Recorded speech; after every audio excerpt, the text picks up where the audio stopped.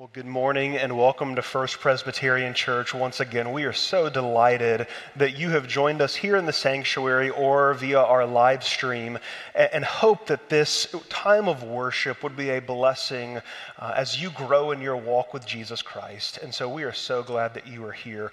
When we come to this time in worship, when we open up God's Word and dive deep into it, we as believers profess that God speaks to us. We do not serve a God who sits aloof or removed from his creation. We serve a God who communicates and actively speaks to his people primarily through his word. And so when we come to the pages of the Holy Scripture, we take that very seriously and know that God speaks in these moments. So as we turn in our Bibles today, let us go before him in prayer, then we will begin.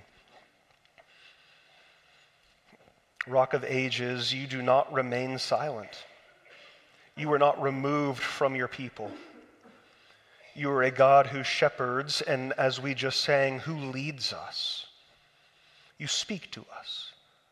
And as we open your word this morning, we confess that it contains all that is needed to live in right relationship with you and be saved by your grace.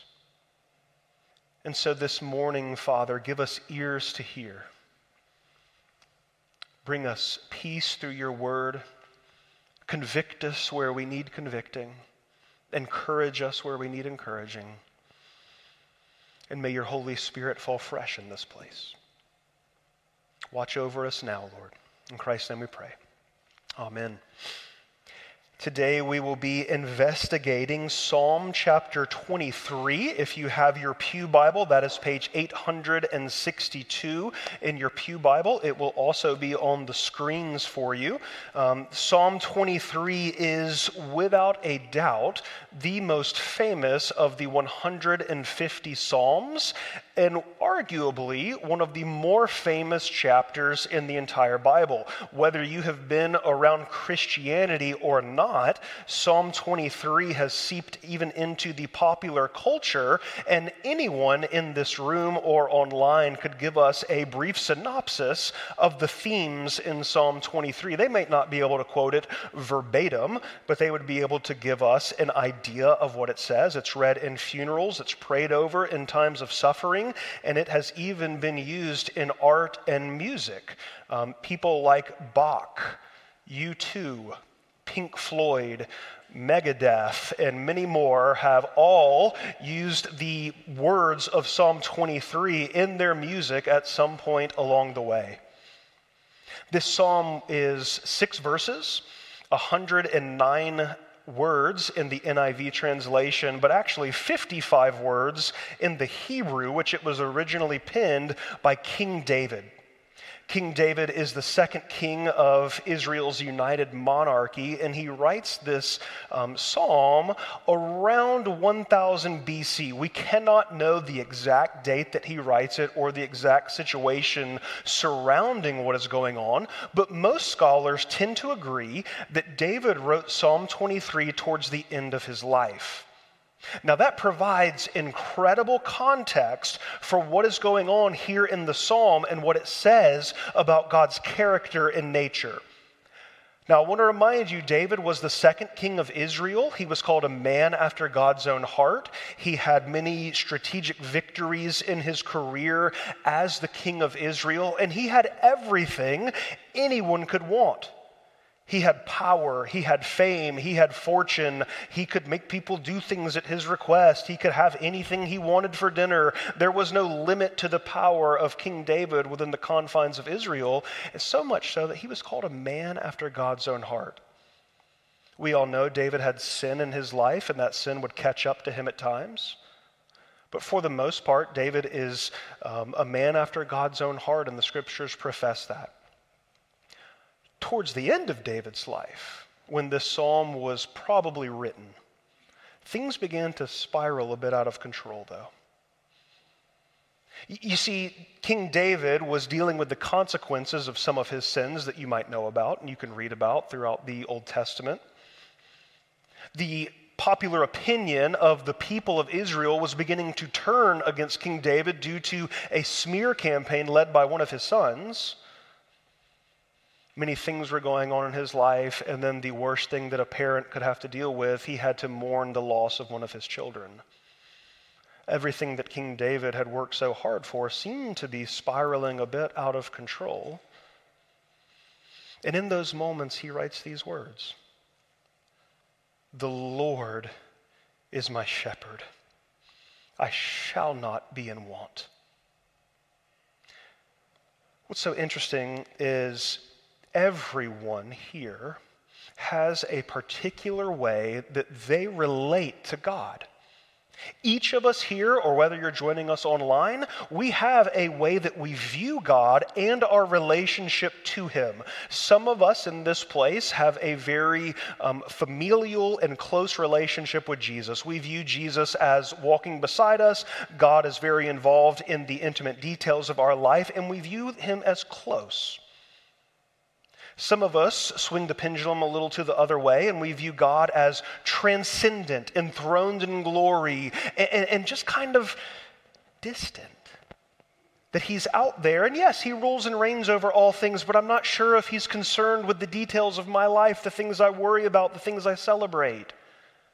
And if we go to the extreme with that, some people would even argue that God is just kind of, as the disciples figured out in Mark when Jesus was asleep at the bottom of the boat, maybe God's just asleep at the wheel. And it's up to me to figure this thing out and get through the difficulties of life and just bear the weight of the world on my shoulders. And in response to these, King David writes these words. And I want to remind you, King David started his life as a shepherd. "The Lord is my shepherd." There's two things I want to point out here in these first few words. One, if you look back in verse 1 and on the screens here, you see that the word Lord is 4 capital letters. Okay? It is not a capital letter followed by 3 lowercase. It's capital L, capital O, capital R, capital D. The reason for that is in the Hebrew in which this was originally written. The word behind the word Lord there, if you will, is actually the name Yahweh. Yahweh is God's proper name, YHWH. The Hebrews did not often write with vowels. Pronounced Yahweh, it was called the Tetragrammaton. This is God's proper name. God's name is not God. God's name is Yahweh. Here's why I'm pointing this out. The Jews of the day revered God's name as so holy, deserved so much honor, that they would not actually use God's proper name, but instead developed various titles, such as Lord, or the word Adonai, that as you're reading the Old Testament, you will find that several times, so they could avoid not saying the name of God. David, though, says, Yahweh is my shepherd. Here's why that's important. He's reminding us and himself that the God of the universe, that the God who spoke and all things came into existence, the God who knows everything that is happening at every level and how every event plays into every other event, the God who hung the stars and set them at their temperatures, the God who put the earth in its rotation, the God who knows every bit of meiosis and mitosis, who knows every word of every chapter of every book ever written, is your shepherd. God is your shepherd. He says, Yahweh is my shepherd. He uses the word my and individualizes this. Now, all throughout the Old Testament, we get this metaphor, this analogy used for God. God is seen as a shepherd. You can look at Psalm chapter 80, Psalm 100, Ezekiel chapter 34, and several other locations.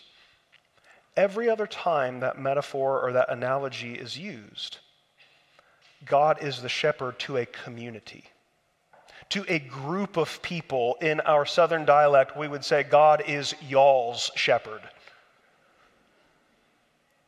The only time that this is individualized is here in Psalm 23. Yahweh is my shepherd. that when the struggles of life hit me, when situations go awry, when things don't go as planned, Yahweh is my shepherd. You see, we're all wired to follow something. God designed that in our very DNA. And you and I, whether we want to admit it or not, we follow something or someone. It could be your favorite guru. It could be a podcast that you tune into and get life advice from. It could be a career coach. It could be a counselor. It could be the pursuit of something. Maybe you follow the pursuit of a career or the accumulation of stuff. Maybe you blindly take advice from this person or that person. Humans are wired to follow. And this is where, as a pastor, we would give you the typical trope of how dumb sheep are as animals, right? And you've all heard that. But here's the reality. Let me push back on that for a second. Sheep are highly intelligent animals. They really are. You can look this up. I didn't make that up. Sheep, they problem solve, they mourn tragedies, they hang out in groups. They're very intelligent animals. They do have one fatal flaw, though. They will follow anything, anywhere. And I mean it. They will follow another sheep, whatever's in front of them, they will follow it to the trough or to the slaughter. They will follow it to a place to rest or off a cliff. There's documented cases of that happening. If one sheep goes off a cliff, guess what? We're all barbecuing after this, okay?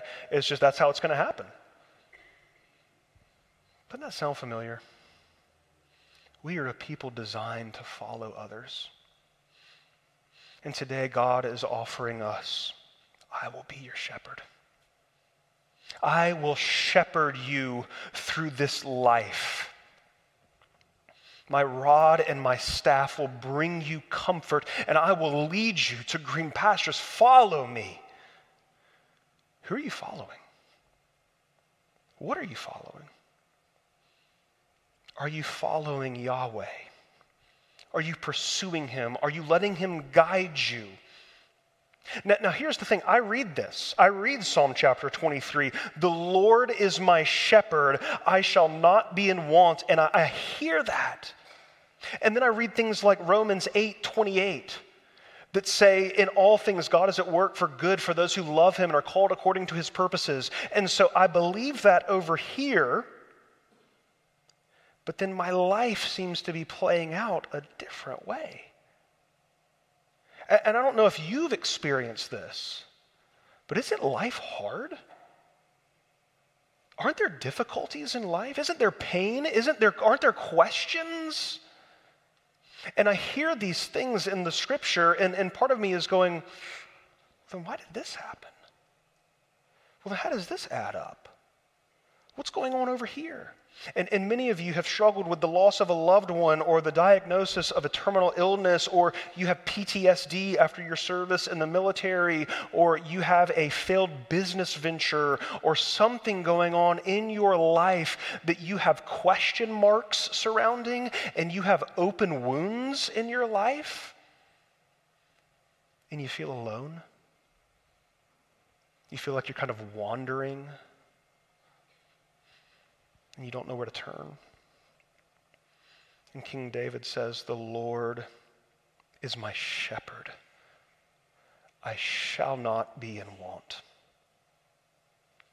You know, we read Romans 8:28, God is working good in all things for those who love him and are called according to his purposes. And I guess the big question is, what is good? Because good is subjective, right? What's good to you might not be good to me, and vice versa. God's main concern in your life is not happiness. You see, we have built industry after industry after industry, self-help, after consumer mentality, after medication, and I'm not knocking any of those things, but all built on the pursuit of happiness. God's main goal in our lives is not happiness, it's holiness. Because the good shepherd knows that what is best for us is to draw nearer to him. And oftentimes we must walk through the valley of the shadow of death to get to the greener pastures. And oftentimes in the scriptures, when you look at situations going on, God doesn't deliver through the situation until he delivers in the situation. Take Shadrach, Meshach, and Abednego, for example. They are thrown into the fiery furnace at the hands of King Nebuchadnezzar for not bowing down to him, essentially him or his idol, and praying to him. And what happens? A fourth man, one like the Son of Man, appears. And they are delivered in the situation before they're delivered through the situation. I think a lot of times we view God as the ambulance driver that's reacting to situations and circumstances of our lives. What if God instead is the skillful surgeon who knows that the incision is going to hurt, who knows that the road to recovery will be tough and there will be pain, but it's for our good and our healing and our holiness? There was a Jewish rabbi in Russia during the time of Russian persecution. He was imprisoned, and he would write letters to his wife. He would send these letters, but before they would mail them out, the guards would read through the letters in order to ensure that nothing, he wasn't giving away any clues or saying any kind of propaganda or anything like that. If everything checked out, they would send the letter on to his wife. So they would communicate back and forth, and towards the winter time, at the end of the year, the wife writes the husband in jail and says, "We are running out of food. I'm trying to plant potatoes, but I can't plow the ground. The ground is frozen."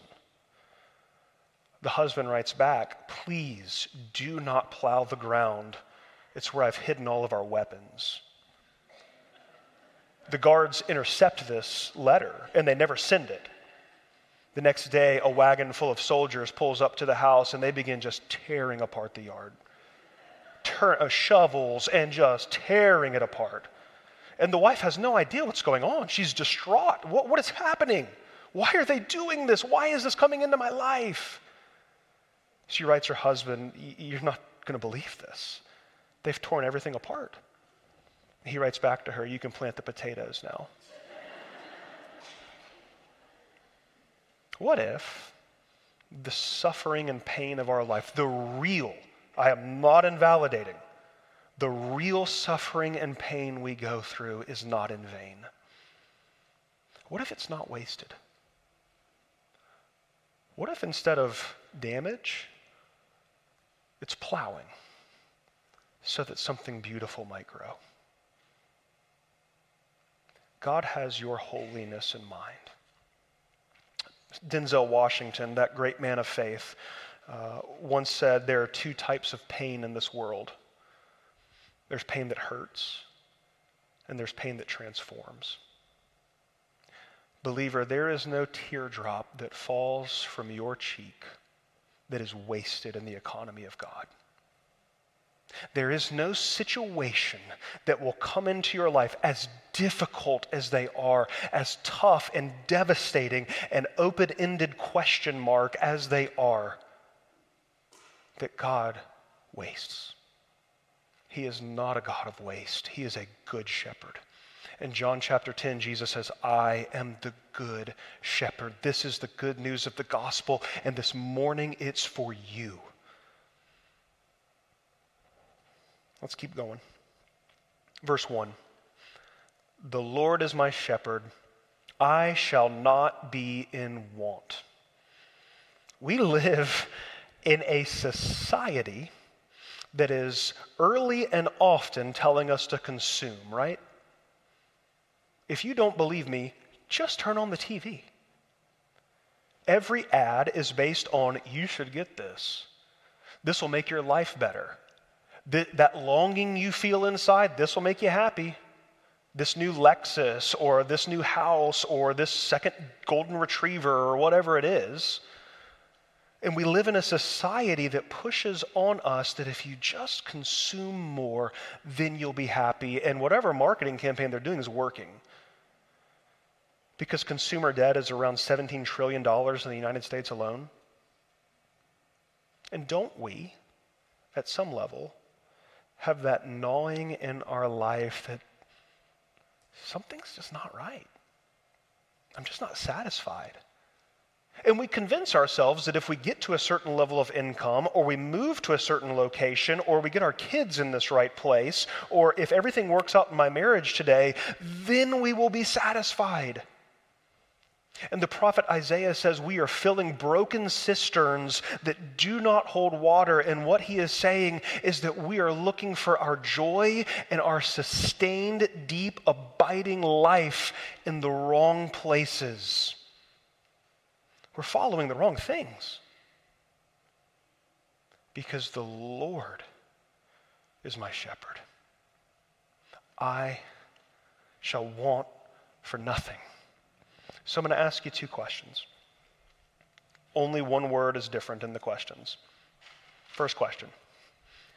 Do you feel as though you have everything you need? If we were honest, the answer is probably no. If we think about it, I need new clothes. These are out of fashion.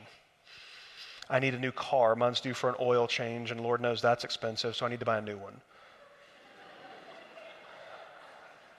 Don't act like y'all don't do that. I need better this. I need to get my air conditioner fixed. I need this thing done.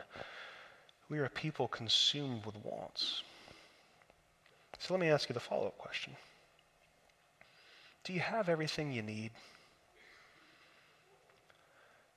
When the Lord is your shepherd, you have all that you need. You have everything that you could want or imagine because the God of the universe is guiding you. When God is our shepherd, he is our joy, our sustenance. He makes us lie down in green pastures. He protects us from our enemies. And yes, there is hurt, there is pain, there is difficulty, but you're not alone in that because you have a shepherd with you. You see, too often we feel as though God led us into the valley of the shadow of death and then he just disappeared. He hasn't abandoned you. And he's not making this up as he goes along. There is a plan and purpose for your life, for his kingdom. And he is a good shepherd. And so today, in conclusion, I don't have all the answers. I don't know why this situation happened to you or you're wrestling with this thing. I don't know why I suffer from the things I do and you wrestle with the things you do. I don't know why. But I know that the God of the universe is our shepherd. He's your shepherd. He has not forsaken you. He has not abandoned you. You are not alone in your suffering and pain. And the good news of the gospel is that the shepherd says, "Come to me, all you who are labored and feel heavy burdened." The invitation is to come this morning. It's to embrace the shepherd and follow him. To put your trust and faith in him, and even when it doesn't make sense, even when it doesn't all add up, even when there's not a nice pretty bow on the package of all the answers you want, he's working for your good. And he's going to get you there. So people of God, let's pray. Father, this morning, each of us have gone through hardships at some level or another. And maybe right now life is great, and praise God, that's fantastic. And maybe right now life is really tough. And as Claire prayed earlier, we're tired and we don't know what to do. Lord, in either of those situations and everything in between, we ask for your guiding presence, that our hearts and our eyes would be transfixed upon you, and that we would trust you, Lord. And Lord, that we would, with joy, walk with you through every season of life, knowing that our shepherd has our good in mind and that he's leading us to greener pastures so that we might rest. We love you, Jesus. Thank you. Thank you for speaking to us through your word. Thank you for being with us as we continue in worship. In Christ's name we pray. Amen.